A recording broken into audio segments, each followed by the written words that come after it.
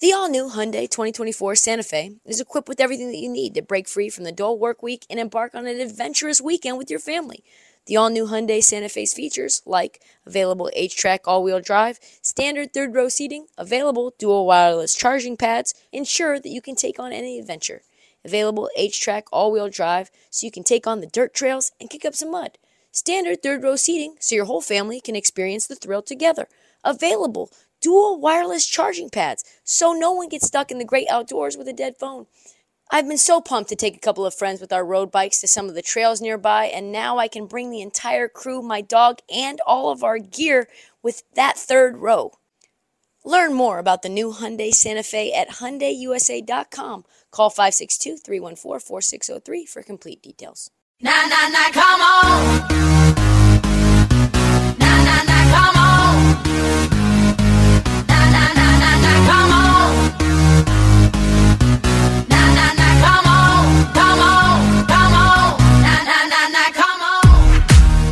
On this episode of the Heat Check, the first round of the NBA playoffs have surprised us, taken quite a bit of a turn.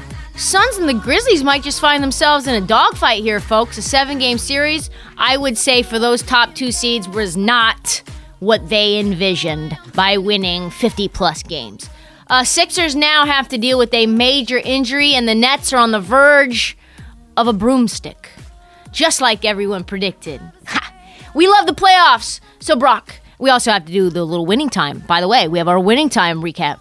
So do me a favor, Brock, and drop that motherfucking beat. 'Cause I may be bad, but I'm perfectly good at it. Sex in the air, I don't care, I love the smell of it. Sticks and stones may break my bones, but chains and whips excite me. Come on. I record Friday's episode on Thursday, which means all of the games that happen Thursday night, I have not seen yet. So there has been some games that have gone down since our last episode. We've got Thursday night, Friday night, Saturday night, 4 nights of games. So we've got a lot to kind of recap. Things are in flux. 2 of the big favorites, the Suns and the Grizzlies, are now fighting a badger in a box. I don't know if I've ever told that term to you, Brock, but I love it. Like, it's just when a badger gets inside of a box and you try to attack, it is just... My mom used to call me when I woke up as a little kid, a badger in a box.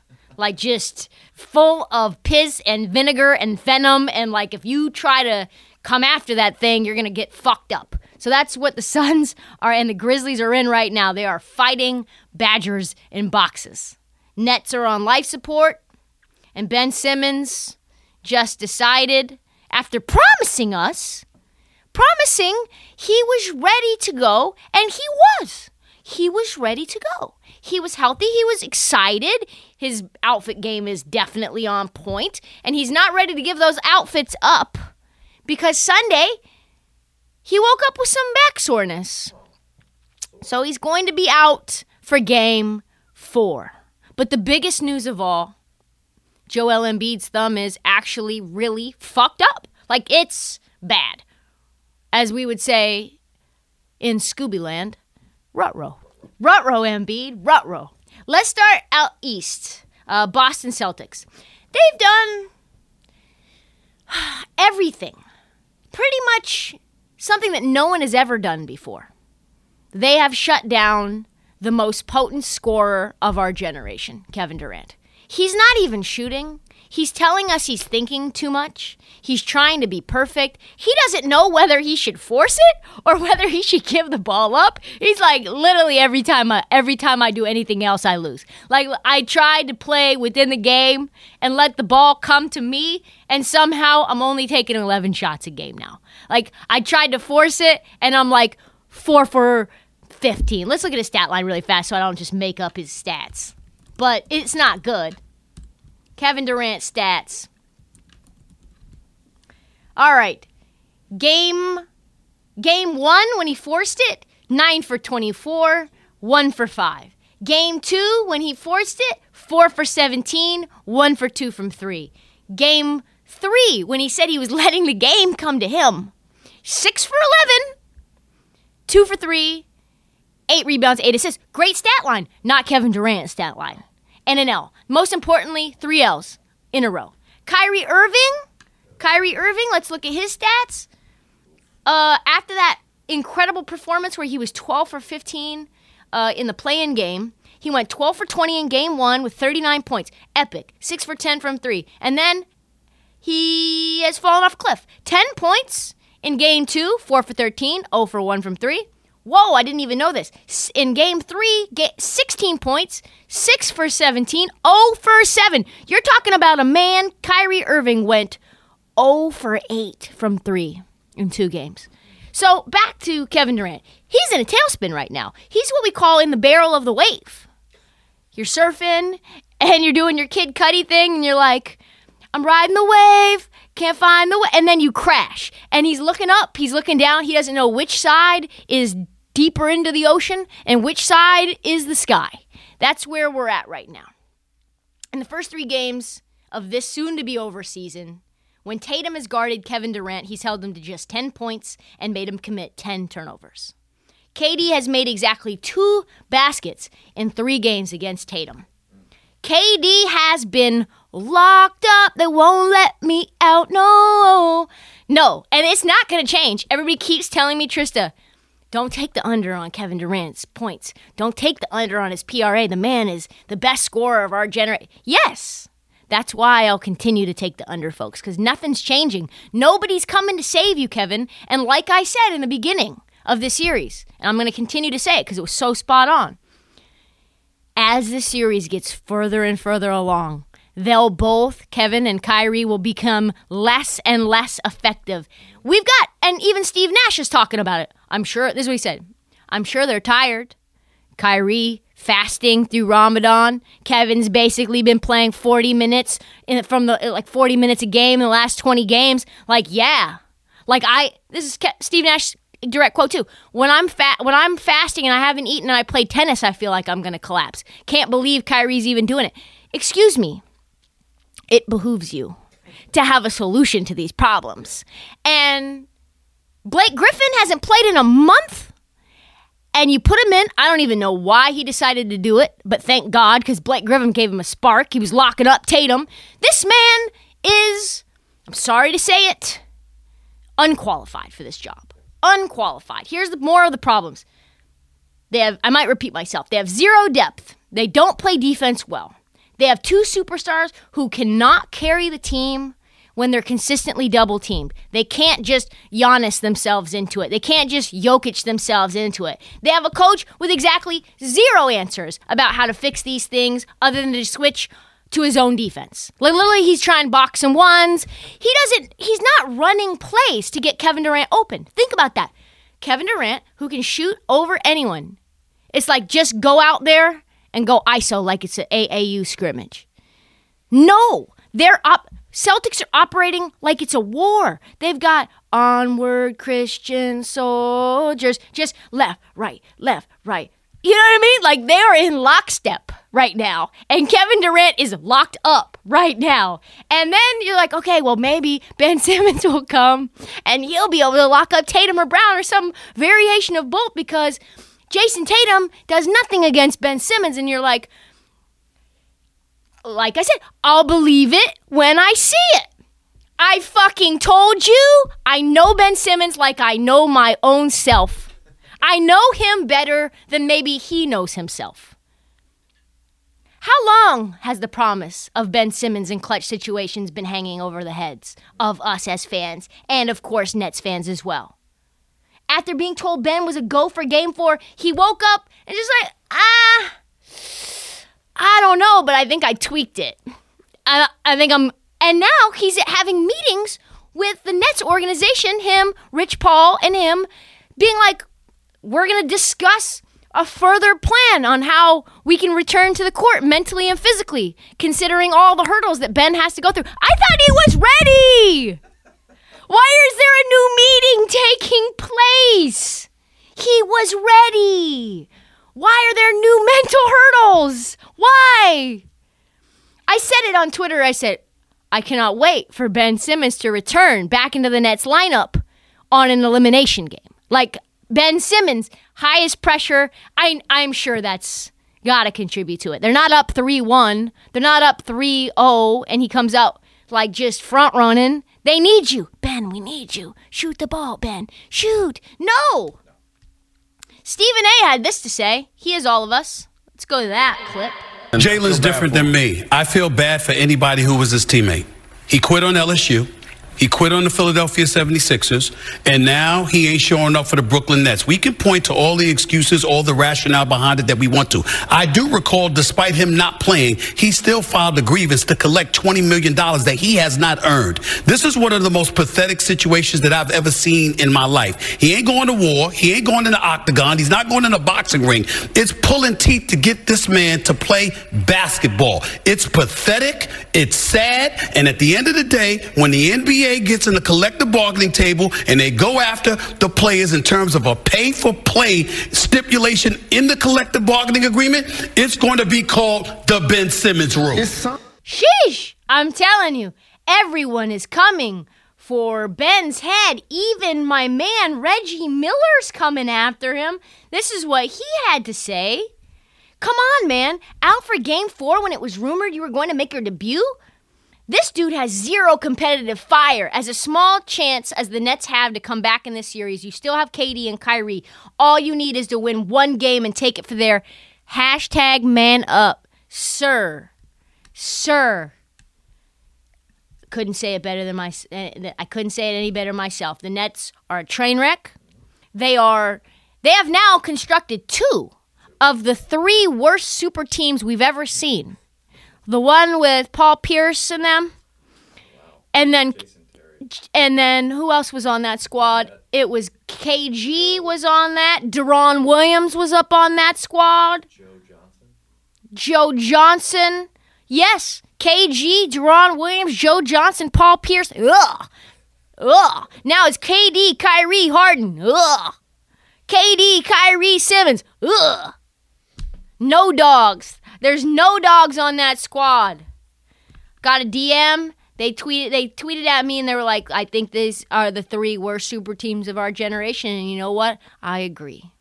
So, now that they'll get swept, or maybe Scott Foster will luck them into getting sent their ass home from Boston, which would be even better, I think, for Boston fans. Better for the narrative. Better for Kyrie versus... just imagine him losing in Boston. Those fans. Just tremendous. Then there's going to be a ton of questions. Who's to blame? Is it Kyrie? Yes. Is it Harden? Yes. Is it Nash? Yes. Does Nash come back? Hopefully not. The latest news is that they do not expect Steve Nash to be fired. Here's why that's not shocking to me. Although firing him is 1,000% the right move. Like, if you put Ime Udoka as the head coach of the Nets and Steve Nash as the head coach of the Celtics, same teams, same construction, I believe Celtics are up. Or I believe Nets are up 3-0 on the Celtics. That's where I'm at. You're talking about Steve Nash from the beginning. No Ime ever. A parallel universe where Ime never instills dog into the Celtics team. They're a badly constructed roster.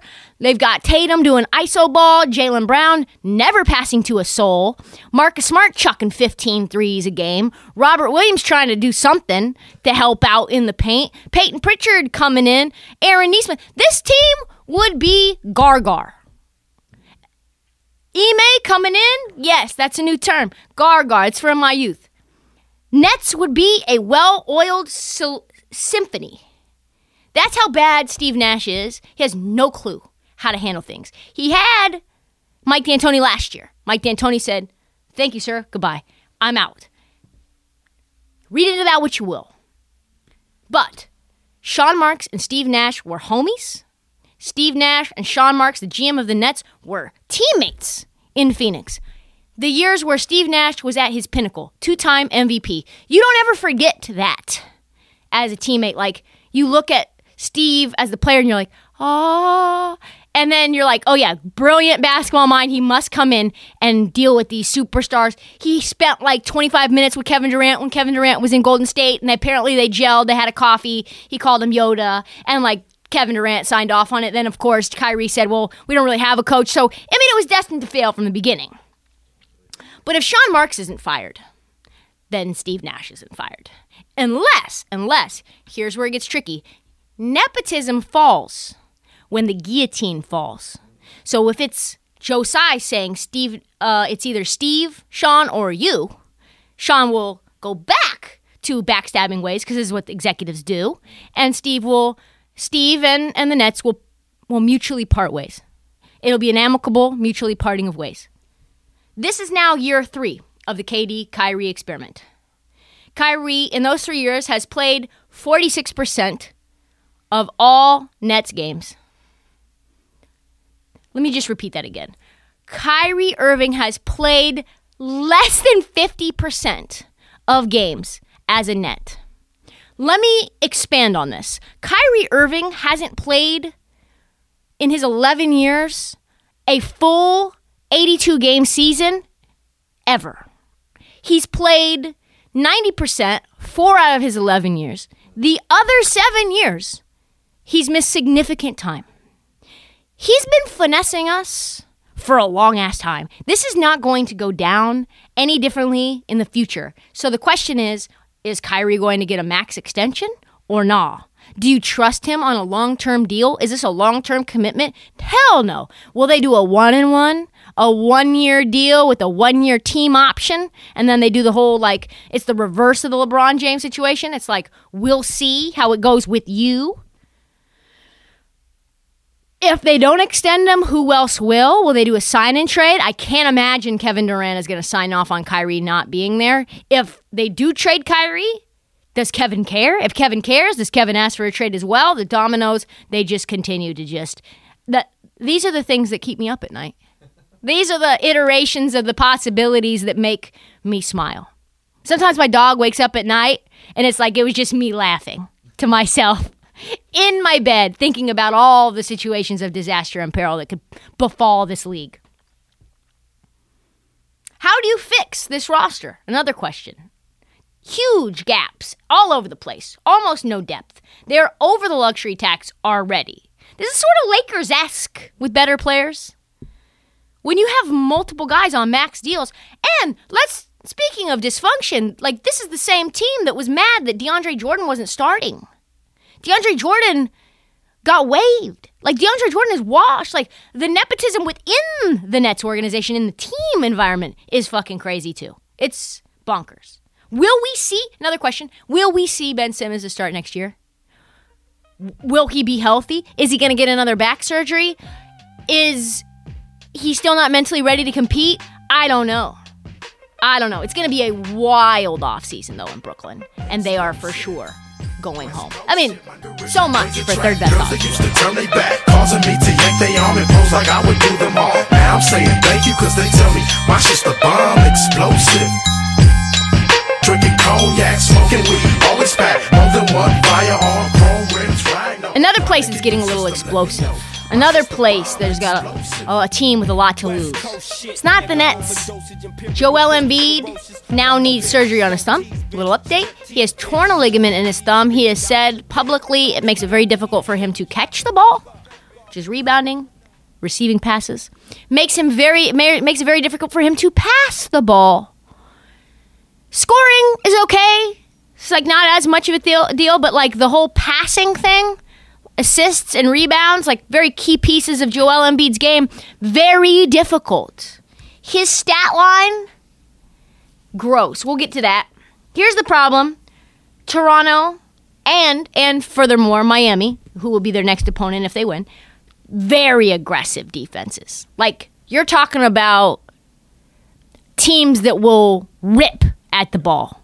Like, that is possibly additional damage that will need to be surgically repaired and impede his progress and his effectiveness throughout the series, right? It's Gonna make it difficult. Let alone, like, he's gonna be pressed by Scotty Barnes. He's gonna be pressed by Pascal Siakam. And then in the next series, when they make it out, or if they make it out, you've got Bam Adebayo. You've got Jimmy Butler in a revenge spot. And even more to the point, you've got PJ Tucker, who just doesn't give a fuck. Like, he is going to rip at everything. He might just swipe at your hand, period, all the time. That's his nature. He's an irritant. It's affecting Joel Embiid. Let's talk about it. He averaged 13 rebounds in the first 3 games of the series. Only 8 in Game 4 after the injury. He averaged 28 points a game in those 3 first games. 21 in the Raptors, in the loss to the Raptors. So, that means Joel Embiid operating around 75%. And without a full Embiid, as I famously tweeted, ruh-roh. And then, of course, lots of question marks about what happens next here, too. You got a man averaging 18 points per game in the playoffs, making $33 million a year. Toby. You got to ditch him. How are you going to ditch Toby? Are you going to extend Hardy? What's happening? What's happening with our man Morey? See what I did there? Boom, boom, boom. That's what it is. Let's go. Let's move on to the next series, because it is just electric factory next one. On a vibe. That's a vibe. Yeah. That's a vibe. It's a vibe. And that's a vibe. Yeah. That's a vibe. Oh, it's a vibe. Let's catch you up quickly on the vibe. A vibe that the Memphis Grizzlies certainly did not expect when they were the number 2 seed in the West. At this point, it feels like they're the 7 seed. And the Grizzlies are the 2 and the Timberwolves are the 2 seed. Like, it's crazy. The Wolves blew we didn't even talk about this. The fact that the Wolves blew a massive lead. Like, they were up 20 multiple times during that game and got outscored in the fourth quarter 37-9. A professional basketball team scored 9 points in the fourth quarter. A professional basketball team got outscored 37-9. Karl Anthony Towns, kitty cat, shot the ball 4 times in that game. When they asked him why, he said, "Next question." When they asked him what he was going to do to bounce back from the loss, he said, "I'm just going to chill out, drink a little wine, and I'll get over it." The immaturity of these responses, when you are supposed to be the leader of this team and of this franchise as the number 1 pick, it's disgusting. And I don't care that his teammates were responsible for not passing him the ball. Like, he's a front runner. He's saying on the broadcast, "We in Minnesota now." They don't even know. We in Minnesota. We played them the first 2 times in Memphis. They don't even know what it's going to be. I told them. And that was when they were up 25. And what happened? 37-9 in the fourth quarter, to the point where Ja quote tweeted it, "We in Minnesota now," smiley face. As a quick aside, I did not know this, but Ja Morant's dad, T. Morant, and Karl Anthony Towns' dad are like best friends. What a tremendous...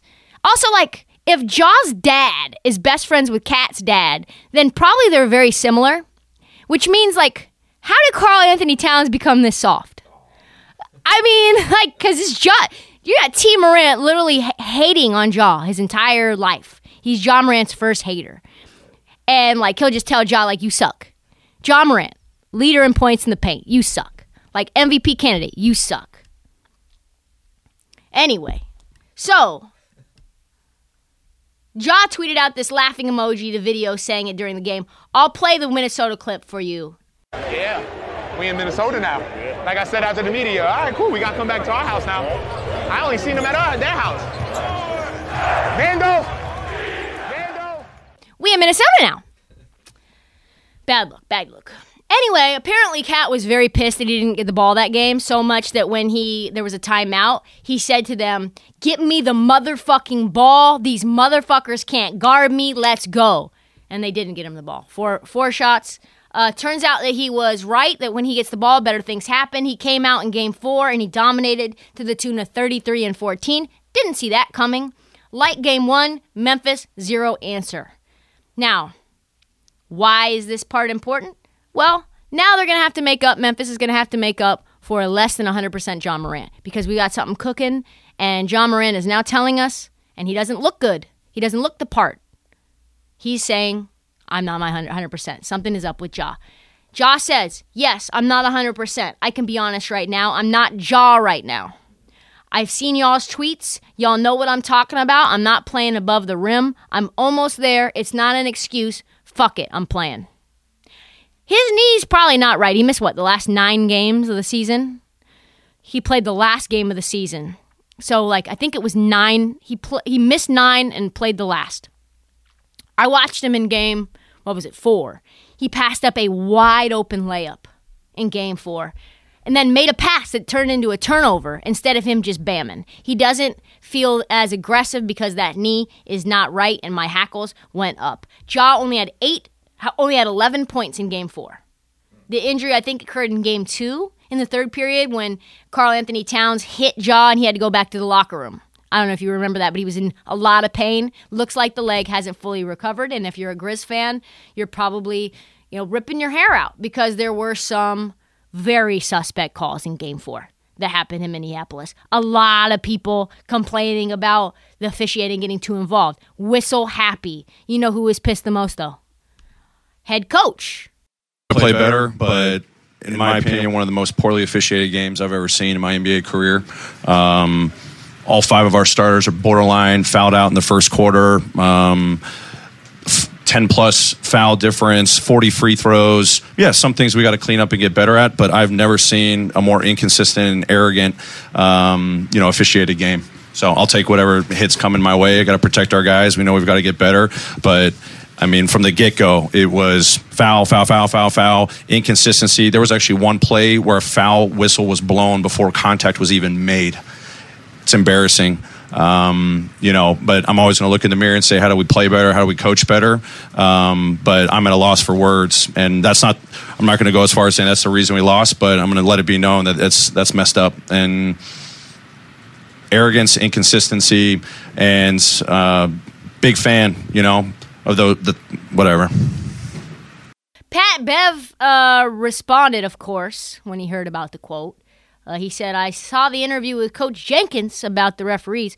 Very interesting there, especially given the fact they shot 42 free throws the first time we played them. I don't think Coach Chris Finch, our coach, complained at all. It took it. We won. He took it on the chin, 2 fouls on John Morant, both games 1 and games 3, only 2. I take charges for his third foul. I don't get the call, but we're not here complaining about the referees. I think the referees are in a tough position, and coming from a young coach like Taylor Jenkins, that's just something you don't do. Me being in this league for a decade, that's just something you don't do, especially during playoff time. Kind of confused about that. Chippy, lippy. I said this series was going to be lit. I said this was going to be my favorite one. It is coming down to it. I think this thing's going the distance. The Grizzlies are fighting the Badger in the box. They're getting caught in the bear trap, and they are fighting for their fucking lives with Ja on one leg. Prayers up to the Grizzlies, but I am. Now, baby, I'm a wreck. Crash at my place, baby, you're a wreck. Needless to say, I'm keeping a check. She was a bad, nevertheless. Calling it quits now, baby, I'm a wreck. Crash at my place, baby, you're a wreck. Digging in a bad way, losing your grip. Screaming at my face, baby, don't trip. Someone took a big L, don't know how. When Phoenix got the 1 seed, pretty much like Memphis getting the 2 seed, I don't think they expected this. I think they expected a cute story.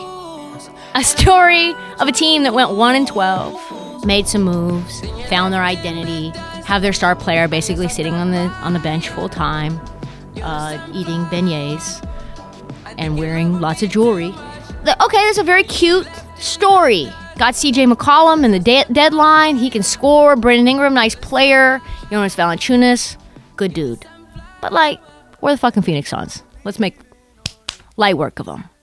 And it looked like it possibly could have happened until Devin Booker got injured. And now he's on the bench with a hamstring injury. So both teams with their star players out, except for the New Orleans Pelicans, haven't had them all year, and they've been doing just fine. Little rebalancing, folks, considering the path that the Suns took last year was filled with injured teams.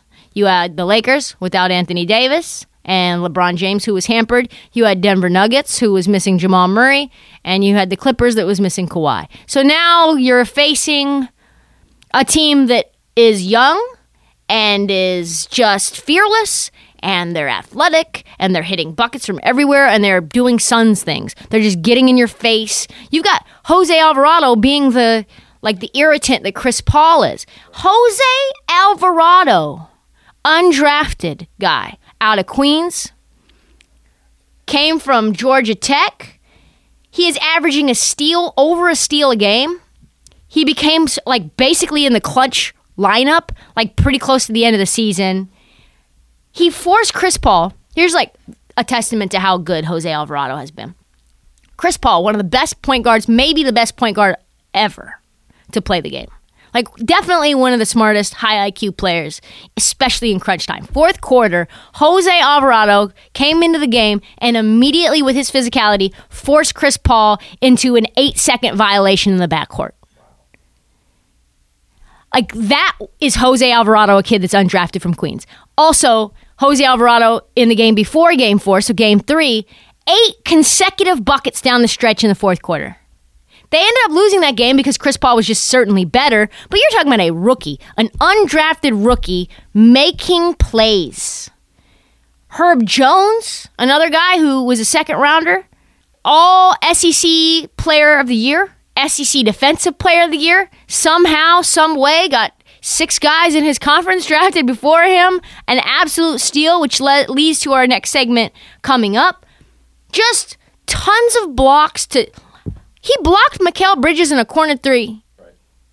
And he wasn't even anywhere near him when Mikal Bridges went up. His length and athleticism is absurd. It is bananas. Herb Jones might be one of the most valuable role players in the league right now. And that's considering I love Mikal Bridges. He's also a very valuable role player. Anyone who can just... Chris Paul wanted no smoke from Herb Jones.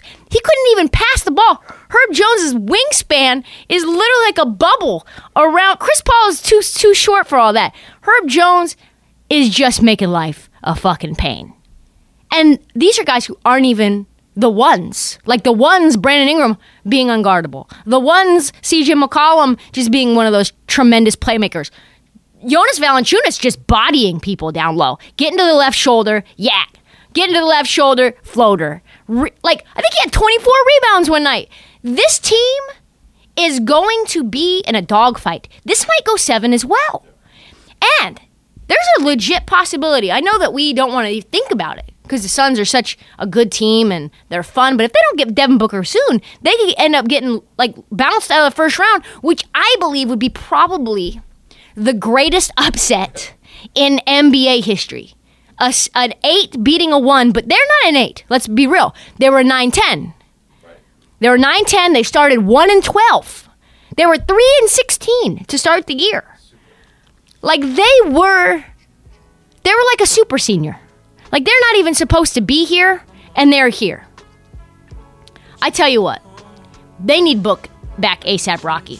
And because this scrappy, defensive-minded, really well-coached by Willie Green is going absolutely nowhere, and they are not. I don't want you waiting around for me. I don't want you waiting too long.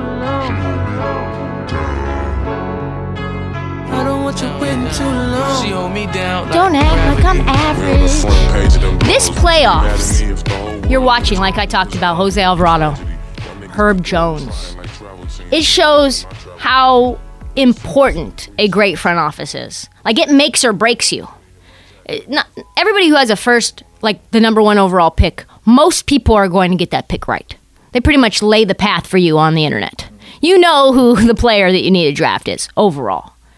But who are the teams that can find guys out off the street and they immediately make an impact? Who are guys who have a early second round pick and get somebody who is probably caliber lottery? Jose Alvarado, undrafted guy.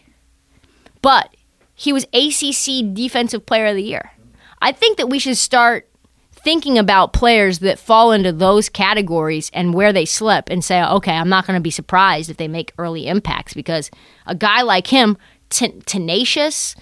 He was the reason Georgia Tech was in the tournament. As soon as he left, they fell off the cliff. Herb Jones wasn't just SEC Defensive Player of the Year. He was SEC Player of the Year. And 6 SEC players were drafted above him. How, Sway? Bones Highland, another late pick that Denver ended up getting because Denver's good enough where they're not going to get a pick in the first lottery. He was so good in the game against Golden State, he almost single-handedly got them the win. Of course, Jokic is Jokic, but they need another guy, and that now is Bones Highland. And he was like, anybody could have got him. Anybody. That is what we call finding value. This is exactly what a team needs to continue to do to be a good team, like an elite team. Finding trash off the street, undrafted guys, finding value in the draft. This is what makes a difference. So I wanted to quickly take a look at 6 teams who consistently are up there in talent evaluation and find huge value in the draft and the waiver wire despite not always being in optimal draft situations. Let's talk about New Orleans first because they're better than most. Herb Jones, 2nd round. Jose Alvarado, undrafted. Trey Murphy went 17th in the pick with Memphis. He's also a sneaky pick, getting a lot of corner threes. David Griffin saved his job in the 2021 draft. It is insane how good these rookies are playing. Fearless, athletic, tough. That's the identity of the New Orleans Pelicans right now. Herb Jones is a top 10 defender in the NBA his rookie year. Trey Murphy is getting more run in the playoffs than he has all year and is not disappointed. Jose Alvarado, like I said, just clutch. And on top of that, there are some things like the emergence of Herb Jones, the emergence of Jose Alvarado, that changed the landscape of that team. And it made me think about there are some things we have no control over that impact the course of our future, impact the course of our leverage and negotiating power. Do you know who has no negotiating power right now? Zion Williamson. Zion Williamson is going to try to get a max rookie, he's trying to get a max deal, and they just went to the playoffs and took the Suns 7. Do we need Zion? We do not need Zion. In fact, Zion might be a detriment. And in fact, now we have ultimate leverage with other teams because, we'll just let Zion sit. We'll play in the regular season. It'd be nice. It'd be a nice story. It'll be our jumbo lineup. We'll put him in our jumbo lineup. It's all good. And I do mean jumbo. So, it's very clear that run stopper. Literally, third goal line. We'll put him on the goal line. It is clear that the run that the Pels are making after starting 1-12, that Zion has, 0 opportunities on this roster. I think him not getting back on defense, him being a spacing issue, now you've got Brandon Ingram, legit number 1 option, a superstar. What do you do when it's him and Zion? And Zion is a black hole with the ball. Let's be honest. It's going to be very, very interesting. Team's very exciting. Another team, Memphis. We talked earlier about them. Damn. If you look at them, all the picks that they figured out a way to get, Desmond Bane was the last pick in the first round. Xavier Tillman and Brooks all slipped to the second round. Brooks went 45th overall. He was all Pac-12, by the way, defender. He might be the most valuable player on this team besides Ja. You've got Zaire Williams, 10th pick. You've got Desmond Bane, 30th pick. Xavier Tillman, 35th pick. Dylan Brooks, Brandon Clark as well. 21st pick traded on draft night from OKC. Just players that are legit getting serious minutes that they got for almost nothing. Toronto Raptors also amazing at this. Probably no better talent evaluators out there than Masai Ujiri and Nick Nurse. How do I know this? Because Scotty Barnes was regarded a dumb pick at 4. It was why would you pick him? We got Jalen Suggs, proven winner, Gonzaga, jumps up on the scoreboard, game-winning shot. You need a point guard. Who's your point guard? And it's no, don't you worry about us. Don't you worry about us. Just wins Rookie of the Year. Just all overwhelming, Rookie of the Year winner. Long, perfect fit, long, athletic, switches everything, 6'7" to 6'9". That's our mold. Jalen Suggs, he doesn't fit in that mold. What has he done in Orlando? Nothing. No shade to Jalen Suggs, but he is in the black hole of the NBA, which is the Orlando Magic. So then, how important does he become on this team? When he goes down with that ankle injury, they lose. When he comes back and no Fred VanVleet, they win. Pretty simple. And this is a team that robbed the bank for Pascal Siakam at 27. 27. One of the best wings in the league. OG Anunoby, another wing. Just puts up 21 on a regular basis. No big deal. Nobody even talks about him. 23rd, 2017. Just steals. And while no team's ever come back 3-0 in the first round, like with Embiid being hobbled and Scotty Barnes being back, like Scott Foster being the we'll call it inflection point of this series in Game 4, I could see it happening. The Sixers do not want to go back to Toronto for Game 6. They want no part of that smoke.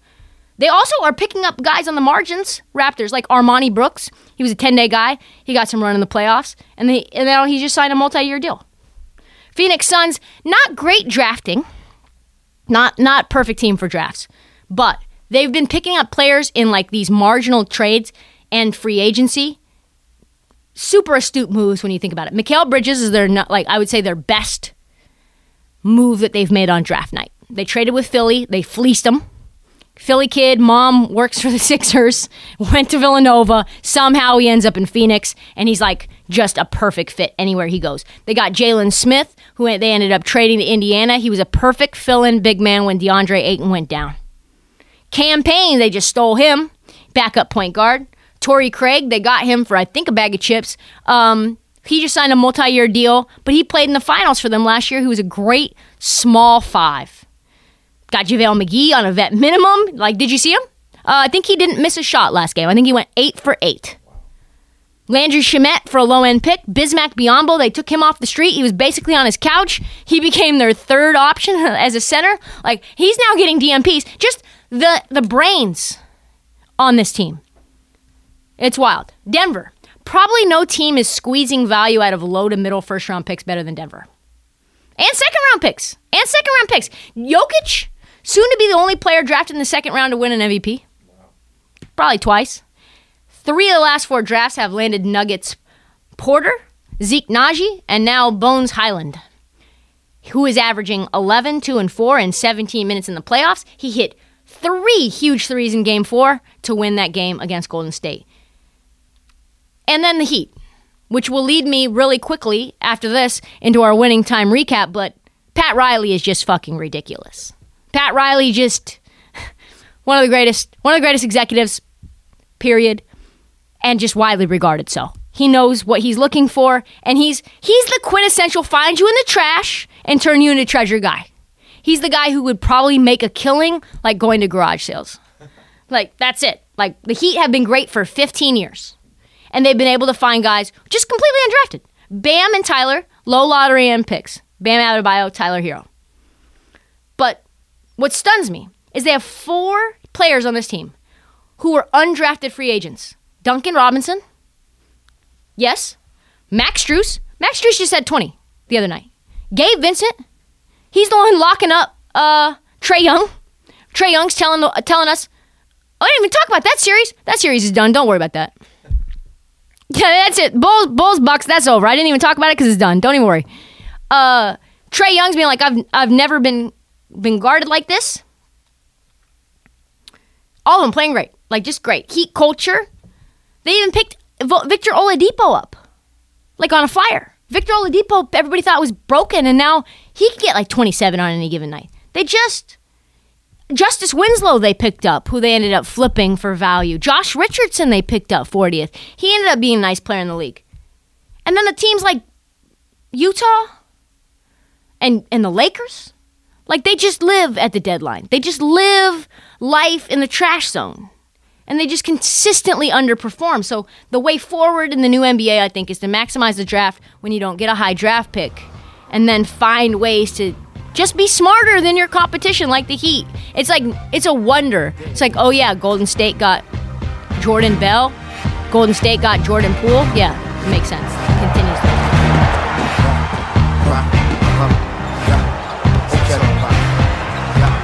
Check it out. Move.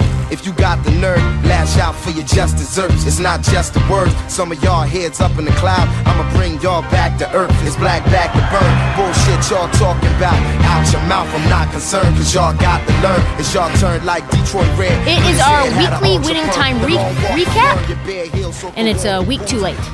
Jerry West has already sued HBO. He's hired a defamation lawyer. And that is the week. This week is the week that they redeemed Jerry West. 6 weeks too late, truthfully. It's been building. I've said it before. Like, I knew it was coming. But the hilarious thing is that Winning Time just completely humanized him to the point where you're like, oh, I see why he's this tormented soul. Like, I see he's like really taking Magic under his wing. He's like really showing him how important it is to just tune everyone else out and be singularly focused on winning, because that's all that matters. And him and Magic got simpatico. It was like, we'll go into it. The new target, though, for defamation, the guys made out to be snakes, Pat Riley and Paul Westhead. Both men who very much are alive in order to hire their own defamation lawyers. The events, though, of Winning Time, the funniest thing is that they probably changed the course of Pat Riley's life forever. You're talking about a guy who was Chick Hearn's sidekick, a guy who was literally just getting shit on by Chick Hearn, the play-by-play of the Lakers, like over and over and over again. A guy who was like probably 1 year away from just living on the beach in a van somewhere, like to becoming the greatest executive and head coach, one of them, in a long-ass time. And all because Jack McKinney got into a bike accident. He became the assistant coach, interim head coach. Just crazy. Shows how unpredictable life is, because also, you just never know who those people are. I'm not saying they're living in vans somewhere on the beach, but like, it just shows you how an opportunity, the right opportunity, being there can change the course of history forever. He is now, like I said, one of the best executives of our generation, and now HBO is calling him a snake. Somebody who basically shivved Jack McKinney out, went publicly on TV and said, I don't think it's a good idea for him to come back until, next year. We've been here for 50 plus games without him. I think it would be a huge risk to the Lakers organization for us to try to integrate him back in. It would be unfair to the team. They just made him look like a total asshole. And Paul Westhead also looked very disloyal. Which one? And then also, I think this is like more of an off-the-court drama episode, but it does touch on the All-Star game in Larry Bird and Magic's first year, where they became the face of the league, how that ended up happening, the relationship between Cookie and Magic, the relationship between Magic and Dr. J, how Dr. J was finessing him to get Magic comfortable just so that he could put his boot on his fucking neck when they played and just bam on him. Things that, you just hate to see. They also slandered Larry a little bit too, because I don't think he was anywhere as much of an asshole as they show him to be. They showed, like I said, Dr. J schmoozing Magic just because they were playing him right after the All-Star break. Just so he could steamroll him, get his guard down. And that was the moment that they humanized Jerry West that I talked about, because he sat down with Magic and he told him the famous story about how Bill Russell used to glad hand Wilt Chamberlain, being so friendly so as to take away his edge when they played each other. And that is why Russell won 11 NBA chips and Wilt won 2. As an aside, though, Dr. J's legendary Rock the Baby dunk that they showed on Winning Time actually happened in 1983. So, not 1979, 1980. One of the greatest dunks of all time. But Jerry West's quote to Magic was the quote of the week. He said this: I scored 25,192 points in my career. Do you know what keeps me up at night? If I had scored 10 more points in 5 games, I'd have 5 more rings. Magic takes note, and he tells Jerry West, I don't just want to win, I need to. And Jerry West said, well, we're about to find out. Woo! Doesn't that just give you goosebumps? Watch the fucking show. Even though it's a fictional account, I'm sure at some point Magic did sit down with Jerry and he gave him the what's what. And even though it's fictionalized, I think they managed to capture this essence perfectly. Great show. You need to be watching. That's all the time that we have for the Heat Check. We'll be back Friday, early squirrely, with a new episode. Follow us to help you prepare and keep up with the playoffs. Do not forget to download, subscribe. Please tell your friends. I love it when you guys DM me and give me your feedback. Follow us on social at Trista Crick on Twitter, TikTok, and at This Heat Check on TikTok.